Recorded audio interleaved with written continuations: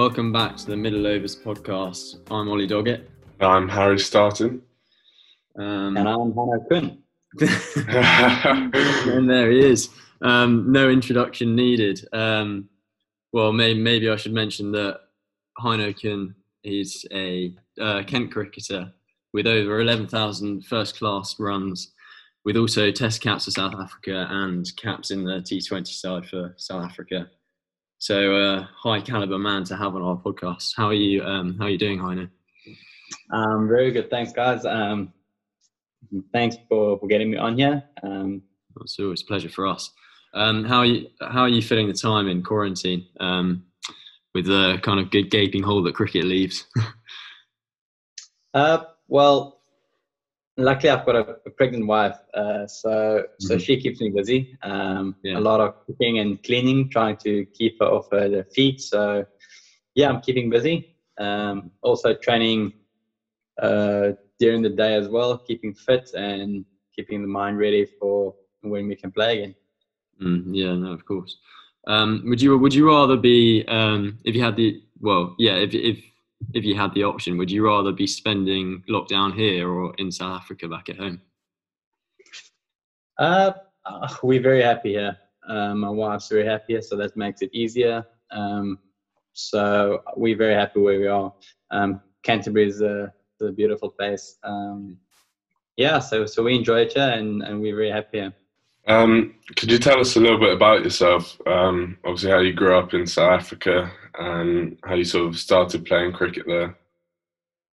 Yeah, I was fortunate enough that I was sent to a very good school in South Africa called Affies. And very fortunate to be in the same year and very good friends from the age of 12, 13 with Faf du Plessis and A.B. de Villiers.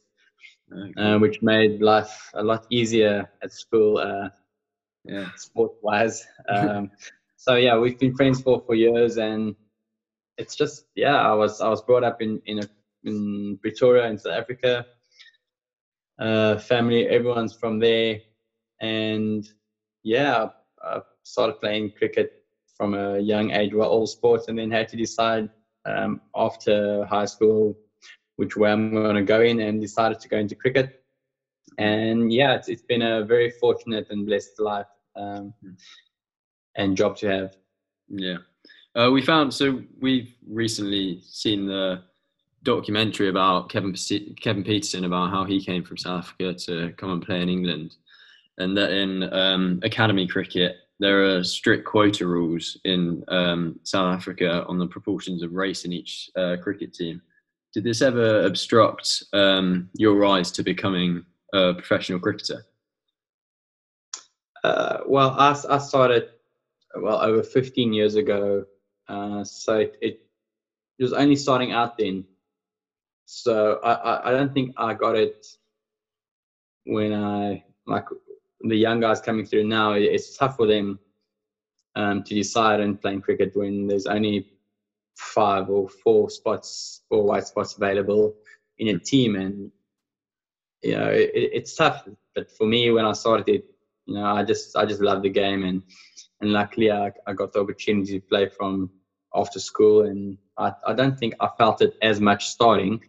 Later on in my career in South Africa, I did feel it, and I was unfortunate that I had to be left out of teams because of that. But I've played a lot of cricket, and I know that it's out of my I can't do anything about it. So I just enjoy still whatever I do. Whenever I had the opportunity to play, I just enjoyed it.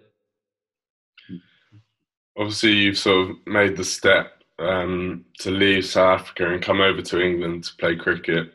For those who don't know, you came over on a Kolpak deal before the 2018 season, I think it was. What was that move like, and what was life like at Kent? Yeah, it was I think it was the right move at the time. With everything, all the politics and stuff that was going on in South Africa, it was tough to stay motivated, and I just needed something different. I knew that the powers that be, that they said that they were going to go for a more younger side and stuff. So I got the opportunity from Kent to come over, and like I said, I just needed something different, a different challenge, and it worked out nicely. I absolutely love it here. Very fortunate and blessed to be here, and just can't wait to get back on the park again. Yeah, we had Mitch Claydon on last episode, and there's plenty of debate about his nationality. Do you reckon he is in fact English? It depends who's playing and who's winning. Whenever England or Oz play against each other, and Oz looks like they're going to win, he's Australian, and when England won the World Cup, he was English. So yeah, it's debatable what he is, but I think with his wife now and baby on the way, he'll probably be more English. Yeah, that's good to hear. So obviously you're based down in Canterbury now. Do you find it annoying playing in a county that is relatively, for England, so far away from anything else in the country? I don't know. My wife and I, we don't need much. We just enjoy the greeneries and the countryside, and 1 minute you can be at the field, and then the next minute you can see horses and sheep. So where I come from back in South Africa, it's just it's buildings and highways, and we really enjoy it. So we love the country vibe and animals and stuff. So bringing up a child now, this is definitely something we would like to do it. Do you ever have sort of a desire, possibly in the future, to return to South Africa and play cricket again there, or domestic cricket?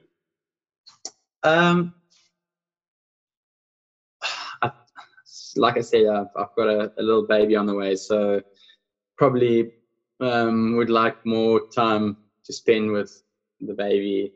So when I'm not playing in the UK, I'll probably just stay here and not go back unless I have to. Mm-hmm. Is your wife from South Africa, or is she English? No, she's from South Africa. We both came over. Okay. The same time. Oh, cool. Okay. She believes she's English. She believes she's like the Queen's daughter or something. She's got fair skin and like blue veins, she says. So she's waiting for the Queen to just call her back to the palace. So how has your faith helped you in the professional game under particularly high pressure situations that cricket often brings? Yeah, I don't think I would have achieved not even half, like 10% of what I've achieved or anything if it wasn't for my faith. Because cricket is such a brutal game. You fail every game, even if you make 100 or 200 or take 5 wickets. There's still some stages where you fail, and you definitely don't. Not even the best guys do it consistently. So yeah, I feel my faith has helped me a lot throughout my career. There's different stages where I just felt down and out, and then my faith has just picked me up again, and something amazing happened. So yeah, I definitely think my faith has helped me a lot. Mm-hmm. Do you think it sort of enabled you to develop probably a stronger mentality than perhaps some of your counterparts, and then it sort of enabled you to obviously reach the top level of the game, where I know many people say that those who reach the top level, it's sort of the mental difference that they have? Yeah, I believe so. I believe through faith you can reach amazing heights, and it's definitely helped for me. And I can only speak from my own experiences where it's helped me and where it's worked for me. And I can also then look back where I maybe haven't been that strong in my faith, where I've I haven't done so well. So yeah. While you're actually batting, are you thinking about God, or is it before you go out to bat, or when you come in? Like, so when you're actually playing on the field, are you having thoughts about God? Yeah, definitely. I think you have to think about God in everything you do and in every second, because He's next to you every second of the day. So I see Him, like, most of the times. Well, what I've learned was, whenever I see a butterfly, I feel that's like Him. Like, I don't know, some people might have different things, but that to me is, I feel like He's standing next to me, and I just know that He's always with me, and in everything I do, everything I see, that's Him. So yeah, I try to think about Him as much as possible, not just when times are tough on the field, but when times are going well, you're doing well, you can just keep saying thanks, because if it's not for Him, then nothing is possible. No, of course. So we're gonna move on to the quiz about yourself, see how well you know some of your own stats. It's gonna be bad, because I'm not a stats guy and I don't know much about myself, but let's give it a go. Okay, so number one, what did you get in your international T20 debut batting? I remember it was Supersport Park against England, and Joe played. I think maybe five of hopefully less balls. I think that is exactly right, and I think we should note that it was actually 5 not out. So I remember diving in the last ball, diving in for my second run and making it. Yeah. That's one thing I remember. In a total of about 240 as well. I think Graham Smith and I forget who the other opener was shared a large stand. Yeah, we prefer about that one here though.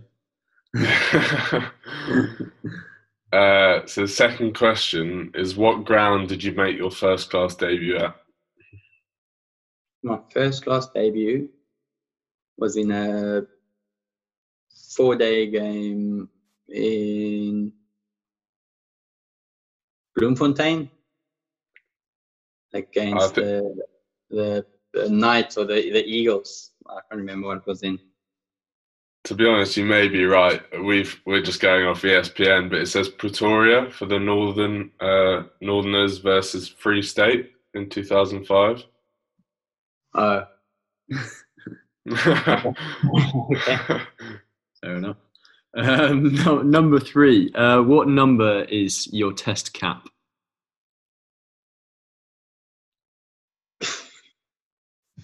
'96, 97, and 6. I've got 331 down here, but it might be wrong. I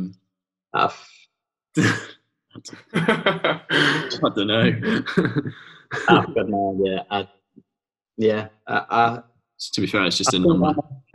On my shirt was, I think, 96 or 7, but I don't know if it's something different. Okay. Yeah. No. And finally, could you name the starting 11 from your test debut at Lords? Okay, so Dean Elgar. I remember the guy who opened with him. 3, Amla. Yeah. Faf didn't play because he went back home for his baby. So 4.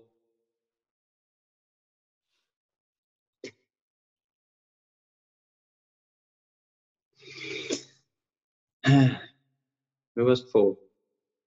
JP Duminy. I wanted to say JP. Okay, JP Duminy. Then there's the Temba play. Yeah, Temba. Quinton at 6. De Bruyne before him. Tianis De Bruyne, Quinton, Vernon. Did we have Keshav? Keshav played. Mornay. Yep. Mhm. And who's the other bowler? Rabada. Yeah. KG played. That's a very good. That it? That is a very Got good. all of them. I apologize. My memory's not great. Yeah. Well, it wasn't too bad, I don't think. Speaking of that game, you made your Test debut in 2017. I don't know how much cricket you played in England before that, but what was the series like in England, and how difficult was the step up from domestic cricket to the international game? Actually, before that, the Test, we played for the A side against the Lions a couple of games, and I did well. I got 100. I got a 200 at the Rose Bowl, and then got picked for the Test. So playing here, it was like I did well before the Test, and just playing against Broad and Anderson on those wickets was pretty tough. I felt I was ready. I didn't change anything in my training and going into the Test. I was I tried to do everything similar as what I did for the A side, and but yeah, it was just it was tough with those two. They're probably two of the best bowlers if not the best bowlers in these conditions. And speaking to Alistair Cook after the series, he said that it was also one of his toughest, or the toughest pitches that he's played in. So yeah, it was tough. It wasn't exactly what I hoped was gonna. How I hoped it would end, but it is what it is, and I would not change it for anything. And if it wasn't for playing those tests, I wouldn't be here where I am now and enjoying this opportunity to play for Kent. Of course. Just before we move on to the quick fire, not so quick fire round, got a few questions for you. Could you quickly tell us who your dream opening partner would be, and then if they were to get out, your dream number 3 to come in and join you from any area? Dream open. I'll probably open with Brian Lara, and then have AB come in at 3. That's yeah. Kohli at 4. We spoke to Ben Duckett the other day, and he also said that he'd like to open with Brian Lara. So that's something in common that you have. Yeah. Right. So moving on to the quickfire, not so quickfire round. It actually takes quite a long time, but our first question is: how quickly can you chop a pint? Quickly. Yeah, quickly. My throat's hungry for for punting. It has to be. Do you know broadly what kind of range in seconds? No, I've never really tried, but it's quick. I'd back myself in a competition. I believe you. Is there anyone else at Kent or you've come across that could rival you in the Downing Challenge? I don't think at Kent, but definitely in South Africa. Our assistant coach Mandla Mashambai he's a big unit, and yeah, he can do it. Do you reckon you'd be able to take on the Centurion Challenge, 100 shots of beer in 100 minutes? No, I think that's a bit much. I don't think I'll give that a go. You get quite bloated. Why did you choose Puma gears to bat with? they've just got a bit of flair, you know. I don't like to be like all the rest. I was luckily and fortunate enough to get a contract from them, a sponsorship from them, as I just started my career. This was also like 13 years ago, and yeah, I just enjoyed everything from the softs. Their bats have always been nice, and you had McCullum and Gilchrist playing with it. So, and then Albie Morkel as well. So it was just like everyone who played with flair, and it just looked nice. And fair enough, yeah. It's quite a nice kit. Number 3, what is the biggest name in your opinion in your contacts?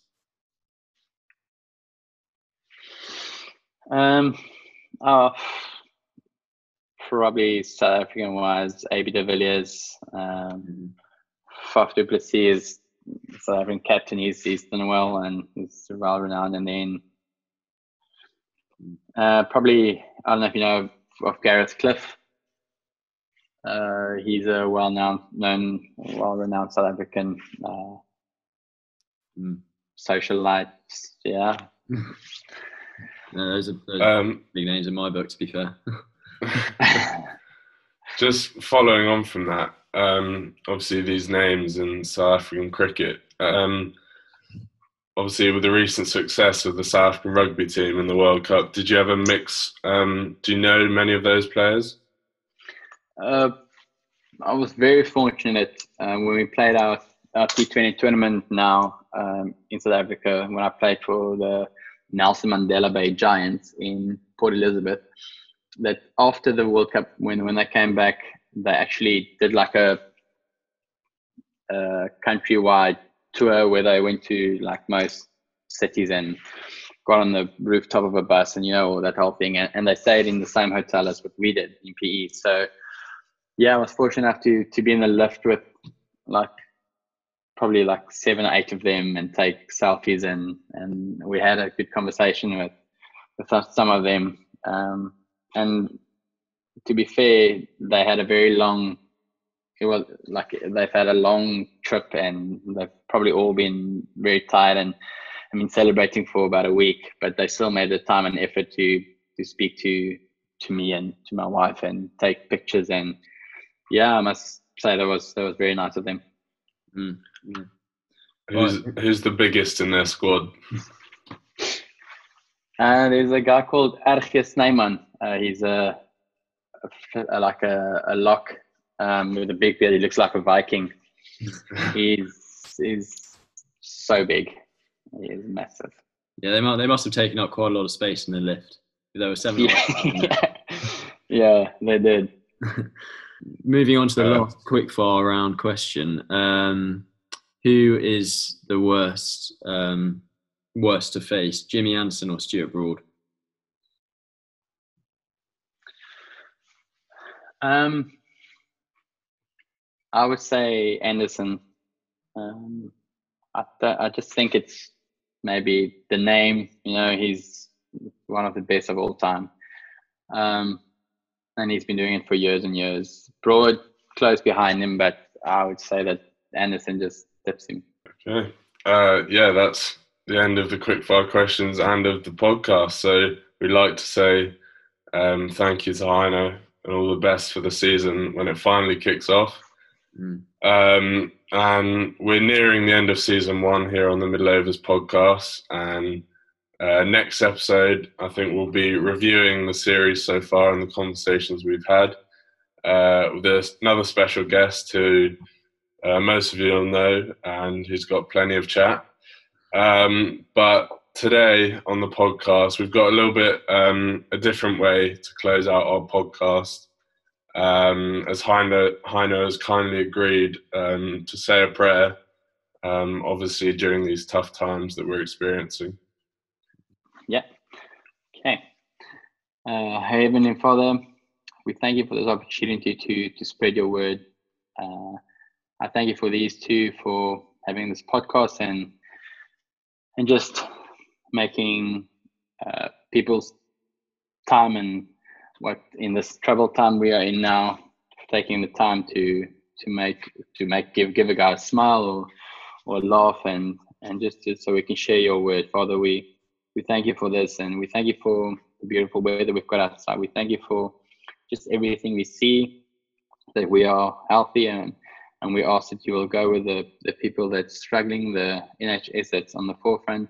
We ask that you will go with everyone that's not as blessed as we are now, where we can sit here and have a good chat and have a good laugh, Father.